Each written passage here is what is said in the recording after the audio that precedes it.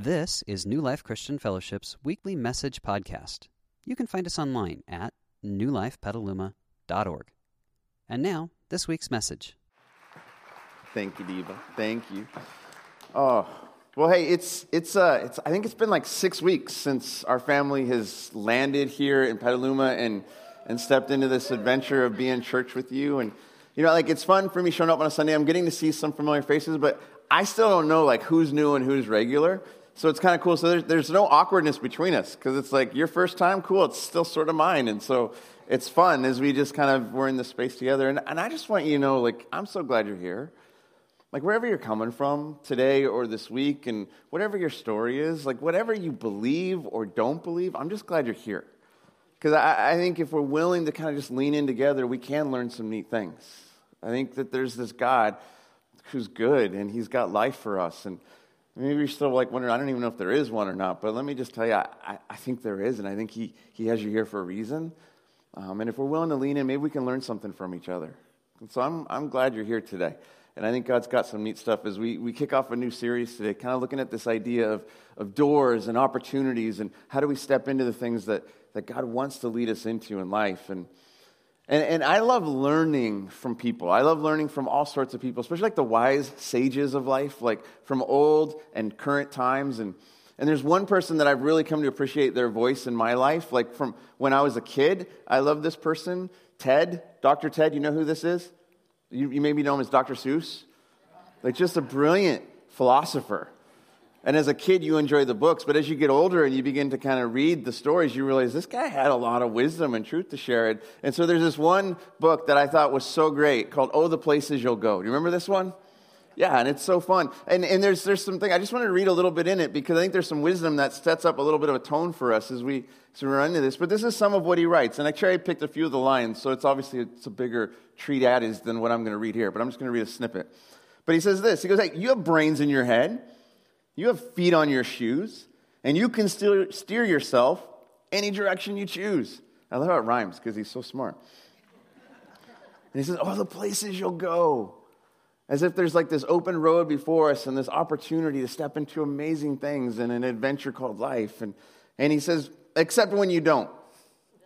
Right? Because sometimes you won't. Isn't that true?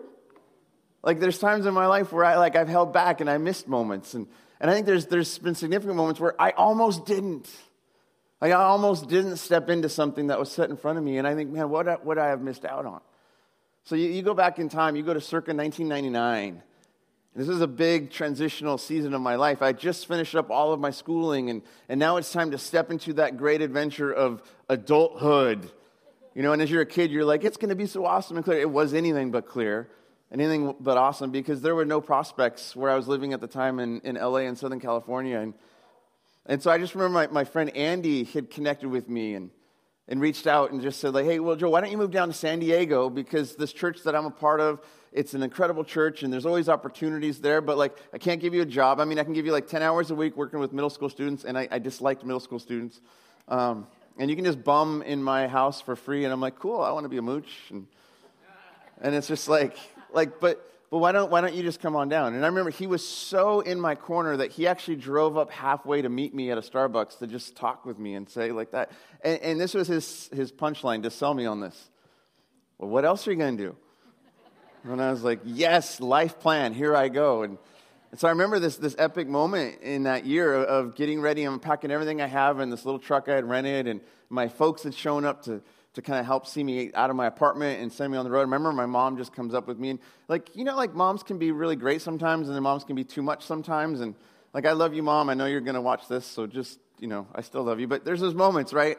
And I remember she was like, aren't you so excited? And I just said, like, Mom, I feel like crap. Because I think I'm just going down to San Diego to fail miserably in a few months to come back home and be the guy that lives with you through his 20s. So this is how excited I was about this time. And yet, let me tell you, I'm so glad I went. Because my life has been forever changed because of that opportunity I stepped into. And yet what I was wrestling with in that time, like what I wanted was certainty. Like what I wanted was like a clearly marked out plan with like paint by number steps. And I wanted to have a map that was so clear that I knew that if I just went in this direction, everything would be painted out perfectly, my life would be fine, because I didn't want to get lost. Or worse, I didn't want to screw things up, like especially my life. And that's what it feels like sometimes when these moments are set before us and we're like, do we or not? And I think what I've come to discover as I've hopefully grown a little bit older and wiser and gained some perspective, like when I look back on that season of my life, what I've come to realize is even though I was panicked and freaking out, you know who wasn't? But God wasn't freaking out. I think if anything, God was just kind of like in that space with me waiting, almost with like bated breath. Joel, what are you going to do? Like, are you going to look to me and trust me and lean on me and step into this adventure with me or not? And I think God was just so wanting to see what it was I was going to do in that moment, because I do believe that God has plans and dreams for my life. I mean, I think he has plans and dreams for your life, but I think sometimes it gets confusing for us when we talk about that, because I think sometimes when we talk about things like that, it's like we have this image of our mind that God has like this engineering blueprint where everything is figured out ahead of time, and your job and my job is to try and figure it out so that we don't screw things up. Like trying to figure out our future is like trying to put together IKEA furniture. And I got to do it right. And I got to take this weird Swedish drawing of weird marshmallow people and ignore the fact that it says work with two and just I'm going to do it by myself and hope I get the little tool right. And somehow I have this finished product that looks like everyone else's living room. Instead of maybe God's like, no, it's not like that at all. I want you to create a life with me that looks totally different. And I know that actually might sound strange to some of you, especially those of us who have like a deep religious background, to think of this idea that maybe God doesn't have a blueprint. Like it might sound strange to you because if you have a high view of God, I think that might sound confusing. But let me tell you, I have a high view of God. Like I think God is amazing. He's big and brilliant and creative and powerful. And I do believe that God is in control. But I don't think it means that he's in control like he's some kind of puppet master in the sky, pulling all the strings, and our job is to be like Pinocchio and kind of figure out how to dance in Stromboli's sideshow. And yet I think sometimes that's how we think about God.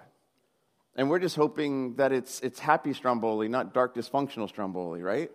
And I think that's kind of our wrestle with what's going on. And I think that because of this, there's this tension that is created within us, that we wrestle with these ideas of God. Because like this idea, like if God is sovereign, then are we really free? I mean, like free in any meaningful sense to make real choices that are valuable and matter.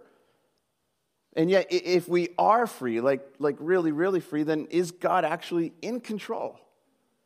And how do we do that? And I think the tension kind of comes in like this. The challenge that we have to wrestle with questions like this is that I think sometimes we feel like we have to diminish him or us in order to make sense of all of it.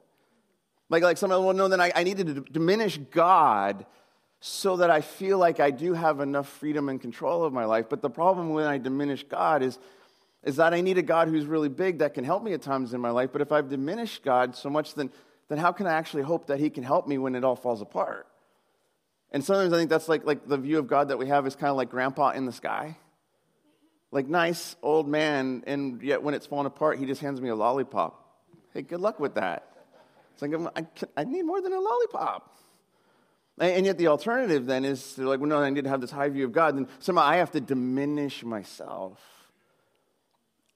into being a kind of person who doesn't really have a whole lot of choice. And again, I just have to figure out how to figure out life because God is in control. And I got to figure out what his thoughts and plans are. And yet that doesn't make life very exciting because it just feels like, I guess my job is just to figure out these predetermined hoops like I'm in the Yukonuba dog show and hope I can jump through the hoops right and get the little ribbon or doggy biscuit or whatever the dog gets at the end of that. Yeah, I don't know, but yet neither of those sound very fun to me or appealing. And so you know how I've solved this? I just embrace the mystery. I just say, okay, there's tension. I don't know how it works out. I don't know how God can be sovereign and I can be free. And yet what I know is that God is so incredibly big and again, brilliant and beautiful, and I'm not going to fully understand it, and yet this God who is incredibly big also comes and invites me into context with him so that I can begin to partner with him and enjoy and explore and go through life with him, and that does somehow lead to a meaningful, purposeful kind of life. This life I think that God wants to invite all of us into, and see, I think when we begin to understand God in ways like that, God's not a puppet master. I think God's far more like an artist who has created us as living masterpieces to actually partner with him in life. And he says, hey, what are we going to do together today? I've created you in this world to do amazing things, and I'm inviting you into this incredible drama, and I have a part for you to play, and I have a role for you, and yet I want you to kind of figure out what that is with me as you get to know who I am, and this God who invites us to walk with him, and where we get to step into the wonder and awe of doing life with him. I think that's a far more beautiful picture of who God is, and what that means is that life is not simply something to be endured, though we have to endure seasons of life, and life is not simply something that we have to figure out, though there's times where we're trying to figure it out. I think when we understand life like this in context with God, we realize that life is actually an adventure to be lived. Something to chase after, something to run after, with God who is inviting us into his goodness so we can discover more of who he is, and in light of him, we see more of who we are, and we get to step into this creative project with him and chase after the beautiful things of life with him. And so I think what that means is that there will be moments that God sets before us, and then he says, what will you make of this? What will you do with this? What are you going to do? And it's like he's saying, I just can't wait to see what you're going to do with these things I've given you, this opportunity I've set before you. And I don't know if you've ever thought of God like that. But when I think of God like that kind of an idea, God as artist inviting me into the creative process with him, it sounds very different than a lot of the religious-y stuff I grew up with. I don't know, how many of you grew up with some kind of religious-y something? A few of us? Yeah. You can raise your hand. It's okay to be honest. Yeah. And isn't it interesting, those of us that kind of grew up with that, sometimes what we were taught was that we had to figure it out, and it's all about the ritual and the rules and getting it right. And so we show up, and it's like stand up, sit down, fight. Like you got to get like the formula correct so that we can have like, okay, God is not going to smite me this week. Yay. Like that was the whole goal. And I think God looks at that and he goes, that's stupid. That's not what I wanted. And I think that's what's so amazing about encountering Jesus. That when we begin to really discover him and who he is, and we look at what his closest friends wrote about him and these things that we call the Gospels, these good news stories about Jesus, like when we actually begin to encounter Jesus, we begin to realize Jesus didn't come to start some new religious endeavor. Like Jesus actually came to fulfill this promise that God had made to us as a species that he loves, to rescue us and redeem us. Jesus actually came to restore something in us with God, to restore brokenness and this relationship that we are created for. And I think that's the beautiful thing about encountering Jesus, that he's come to fix something so that we can step back into the life we were meant to live, to begin to play our magnificent part in this creative drama of God at work in us and through us. And so I think it's really neat when you pay attention to Jesus. And so I want to take a look at something that he says here to some of his first followers. And this is him speaking in our last book that we have in our collection of books in the Bible, a book that we call Revelations. And that's a wild book. I don't know if you've ever tried to read through that. It's fun, and it's what, and you're scratching your head, and I think it's okay to say, I don't know, and just be like, okay, cool, help me figure this out someday. But what's going on here in this book called Revelations is that one of his closest friends, John, is near the end of his life, and he's having a kind of a vision, and Jesus is showing up, and he's like, John, I want to show you some things, and I know you're not going to make sense of it, but I actually want to tell you some things I want you to tell some of the churches in this time.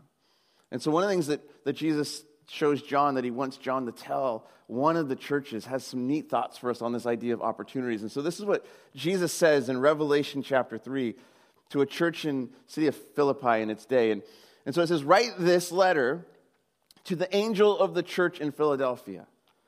And again, so he's saying, I want you to speak to the leadership. And whether that's a spiritual leadership or a physical leadership, we don't know. But it's just that's that idea. Like here's what I want you to tell them.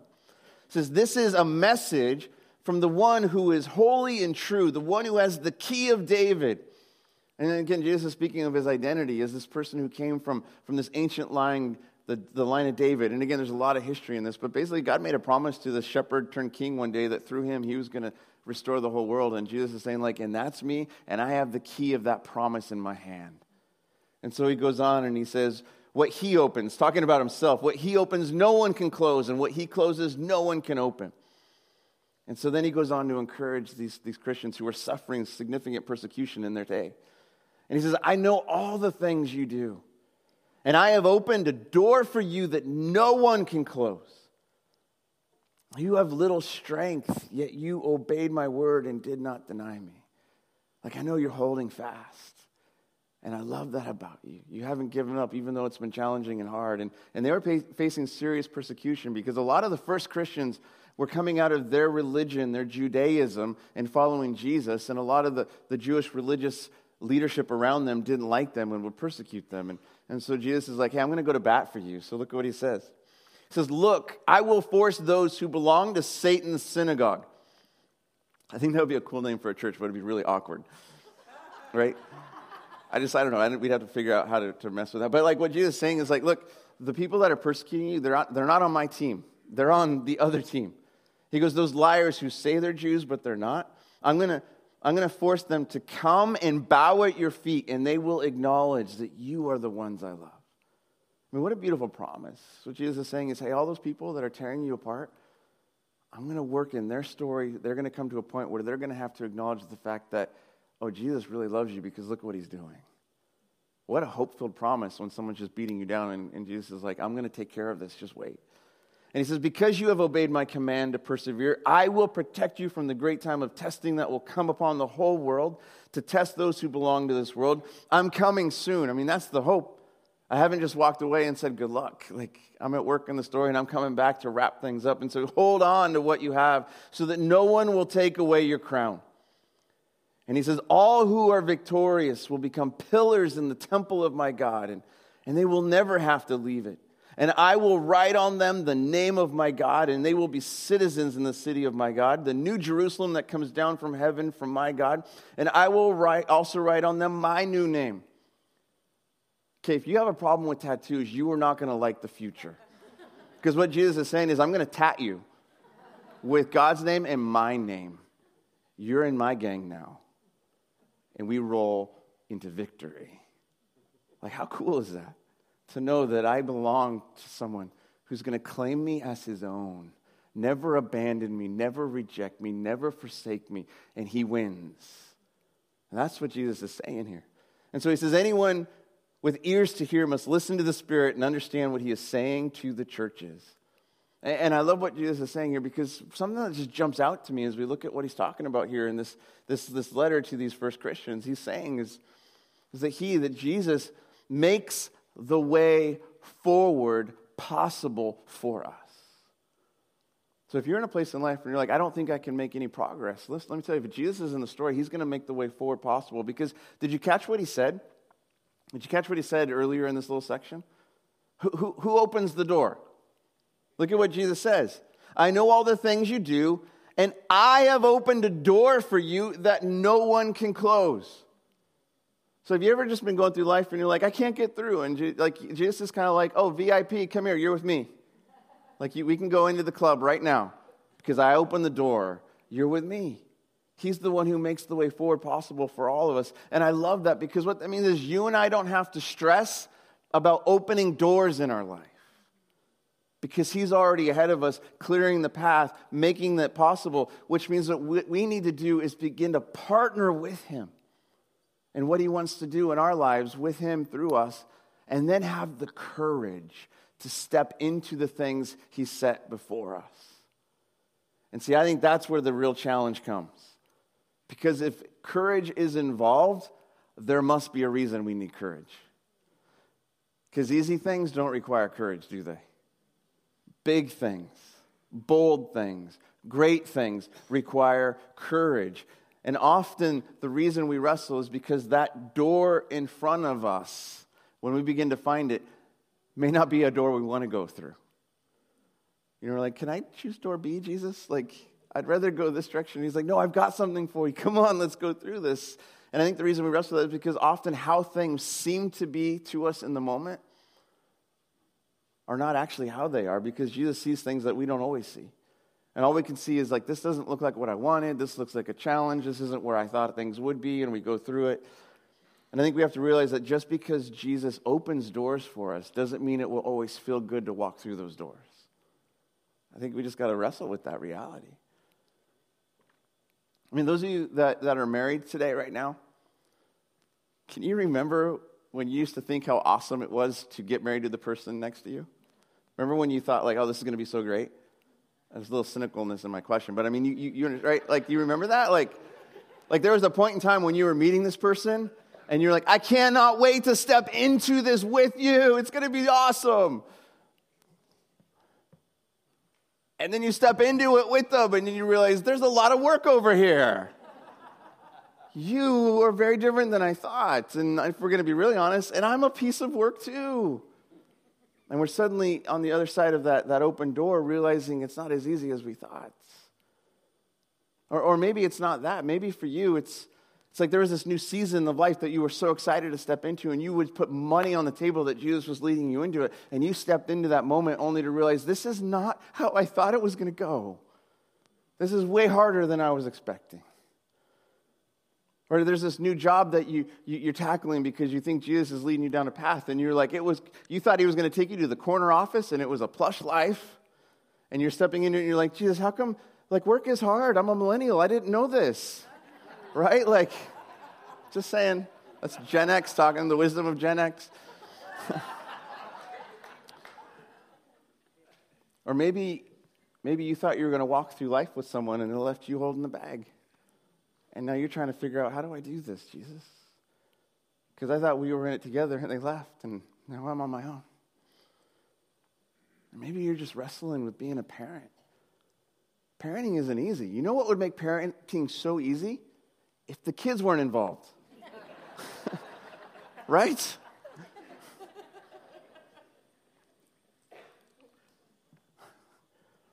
So what if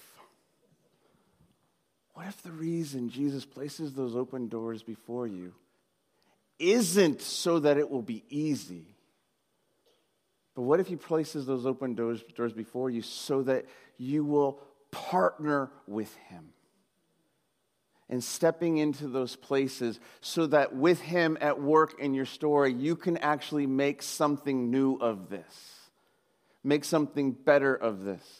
Make something good come to life because you're partnering with him in the adventure, in the endeavor. And as you join with him in the creative process, he begins to work in you and through you. And not only will you be transformed, you'll bring transformation with you. What if that was the point of the open door? And see, just because Jesus opens a door doesn't mean it's always going to feel good. And the reason open doors don't always feel good is because they almost always challenge our comfortableness today. And whether or not we'll be willing to get out of the lazy boy and step into the adventure of something new. I love how author and pastor John Ortberg captures this in his book, All the Places You Go, How Will You Know? He says this, he says, very rarely in the Bible does God come to someone and say, stay. Oh, your life looks awesome. Just stay. Just sit there till it's over. Almost never does God interrupt someone and ask them to remain in comfort, safety, and familiarity. He opens a door and calls them to come through it. Hey, here's an opportunity I have for you. What are you going to do with it? Are you going to step into something new? Are you going to take the risks? Are you going to leave behind what's comfortable today to create something beautiful tomorrow? And I think that's how God likes to work. I think that's what Jesus wants to do so much. And I think regardless of how we feel about those open doors, regardless about how we feel as we're passing through those open doors, do you know what we always have the ability to do? You know what we always are in every moment? We are free to choose. We're free to choose if we're going to continue taking the next step. We're free to choose if we're going to go forward through that opportunity, through that open door, or step back and not. And I don't know if we realize just how powerful we actually are as human beings. Do you realize how incredibly powerful you are? Because you were created in the image of God. That's what we were told in the opening story, that God did something with this unique amongst all his creation. And I don't care if you think it's allegory or not. I don't care if it's young earth, old earth. Forget all that. That's not the point of Genesis. You know what the point of Genesis 1 is? God did something awesome, and he said we were awesome too. That's the point. And that God did something incredible with us, and we're told that he breathed his life into us so that we would be like him in this world. So that where we walked, we took the breath of God with us. Wherever we set foot, the kingdom of God was at work in us and through us, and we were to reflect him in the world around us to one another. Do you realize how incredibly powerful we are? And I think we forget that at times. Like, oh, I'm just me. And God's like, there is no just you. You're you, and you're awesome. So step into it. And we see this. Like, you know what one of the first things God told us when he created us was, when you read the stories in the first few chapters of Genesis? You know what one of the first things was? Beyond the go have sex and make life fun. Like, that was actually one of the first things he said. It was really cool when you think about it. Like, God said, hey, be fruitful and multiply. It's like he put on the candlelight and turned on the Barry White and said, go for it. Like, I love that was God's heart for us. Like, this is a good thing, enjoy it. But beyond that, you know what one of the first things was that he told us? And we miss it all the time because we get hung up on the one thing he told us not to do. This is what it says in Genesis 2. It says that the Lord God placed the man in the Garden of Eden to tend and watch over it. You realize we were meant to be the guardians and stewards of this world. That's one of our callings as people created in the image of God. But the Lord God warned him, you may freely eat the fruit of every tree in the garden, except the tree of the knowledge of good and evil. If you eat its fruit, you are sure to die. And so check this out. We look at this and we're like, God, you're so restrictive. Come on. And yet God was looking out for us. He's like, hey, there's one thing that's not for you because I don't want you to lose your innocence. I don't want you to know evil from the context of actually living it out. Because that's going to mark you, and it will actually lead you from life into death. And we're like, God, well, how come I can't eat that one tree? And what we forget is what he said. How many other trees did he say we could enjoy? All of them. All of this is for you. Just not this one thing. And yet we get hung up. Why not the one thing? You're so mean, God. And God's like, oh, over here. Go play. Like that. I mean, have you done that with your kids? All right, here's the rules. And if you're like trying to be a good parent, and you're trying to minimize your no, and you're like, all of this is for you, just not this one thing. And what, like, this thing? Yeah. Like when I was getting a tour of this new facility, there were people who were showing me things, and they were like, okay, and then Jack has a workshop over here. Don't mess with Jack's workshop. Guess what I did the first evening when I was here by myself? I went and messed with Jack's workshop. Why? Because that's what you do. And yet I think what we do is we miss the point of what God said. You are free.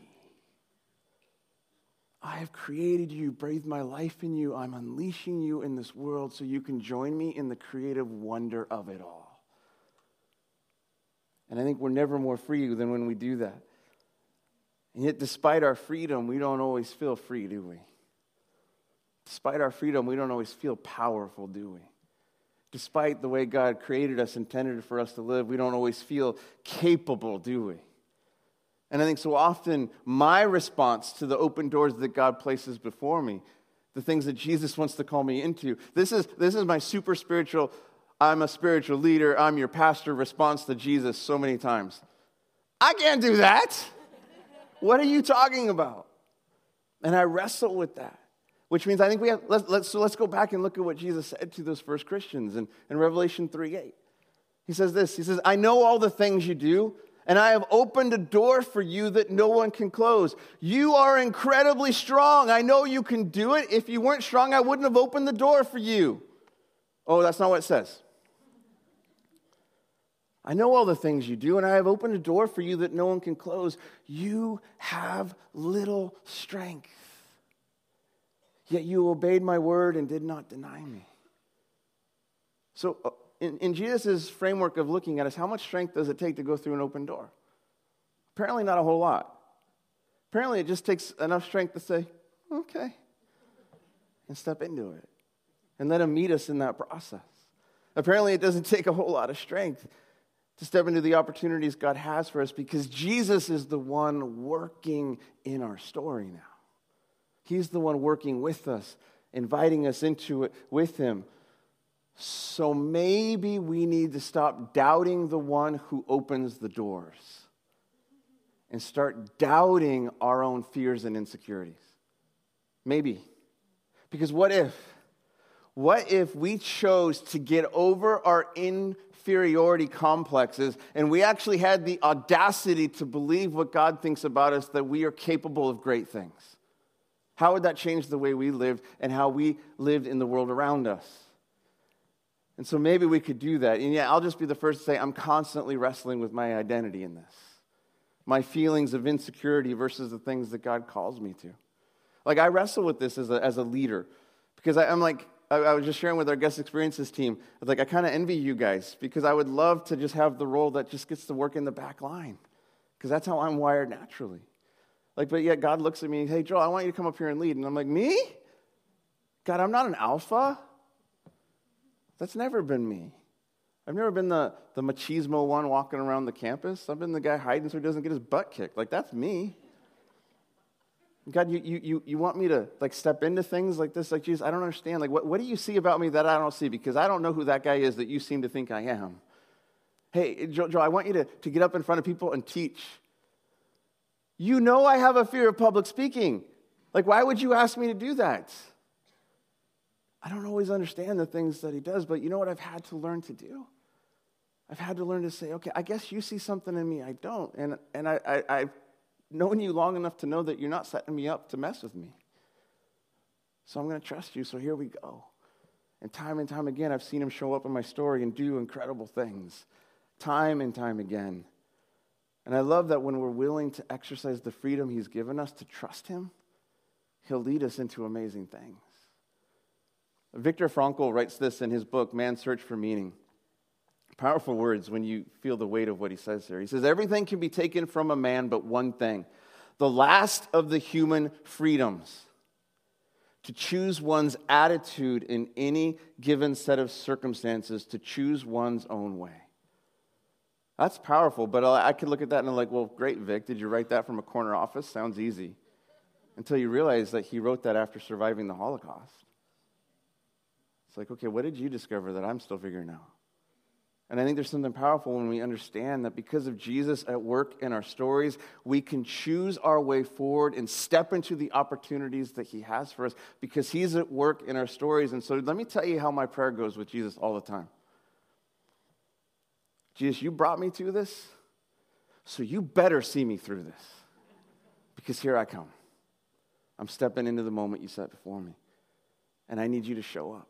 And I need you to do your thing in my life. And so what happens? What happens when we give Jesus our yes?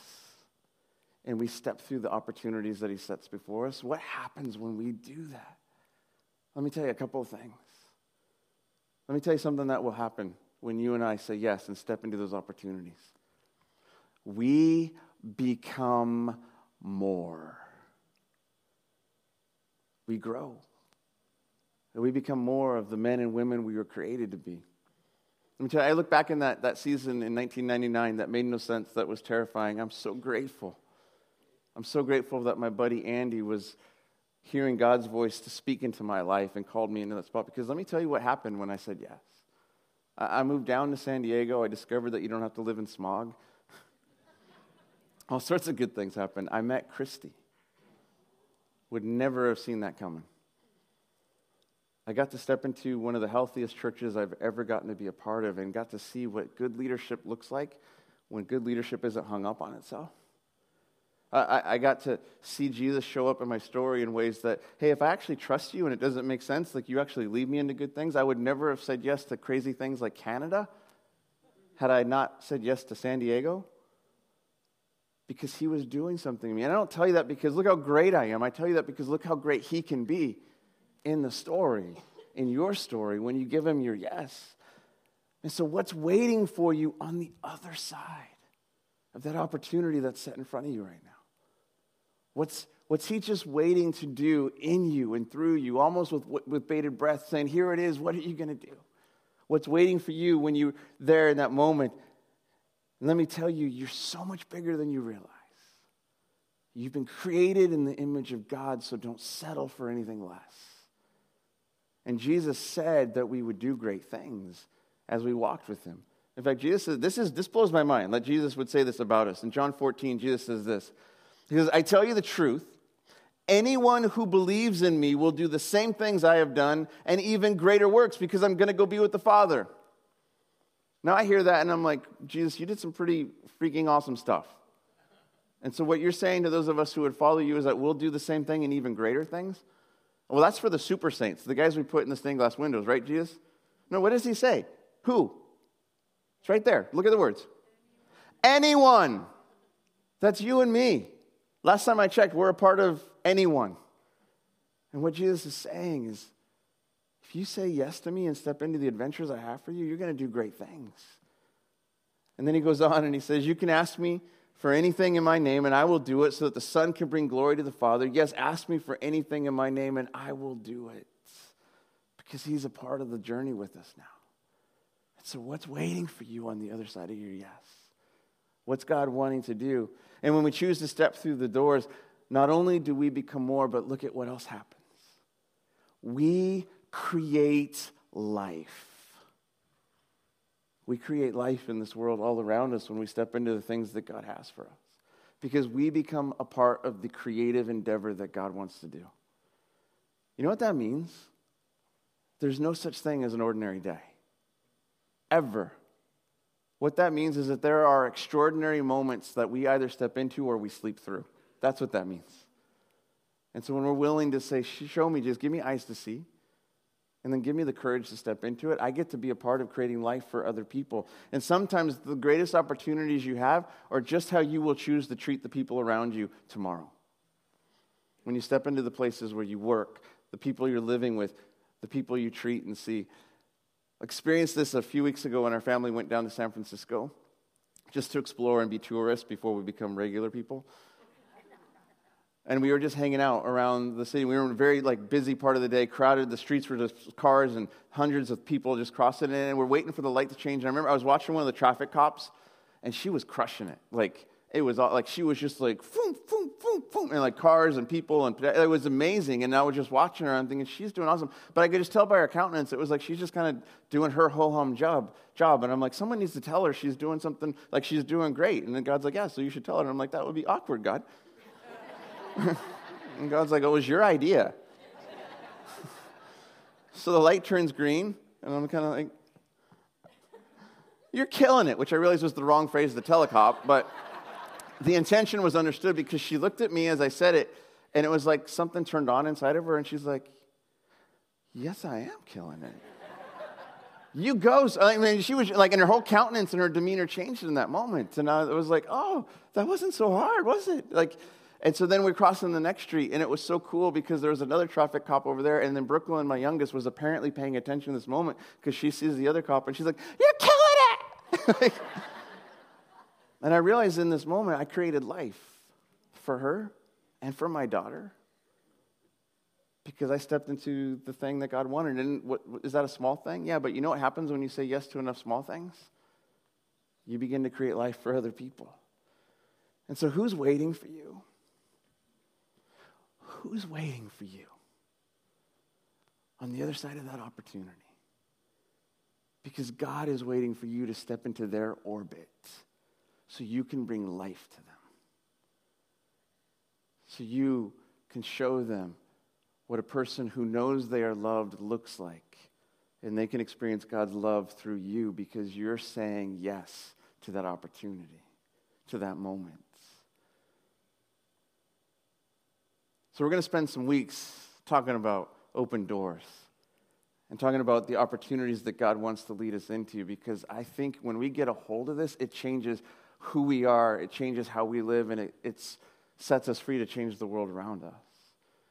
And so that means we're going to explore things like, okay, God, what do we need to understand about you? Because I thought you were like this. I thought you were Stromboli. And not that there's anything wrong with Italians, but you're actually a very cool, life-giving Italian, not this guy. And God, what do I need to understand about this world that you've created and I have a part to play in it? And God, what do I need to understand about me?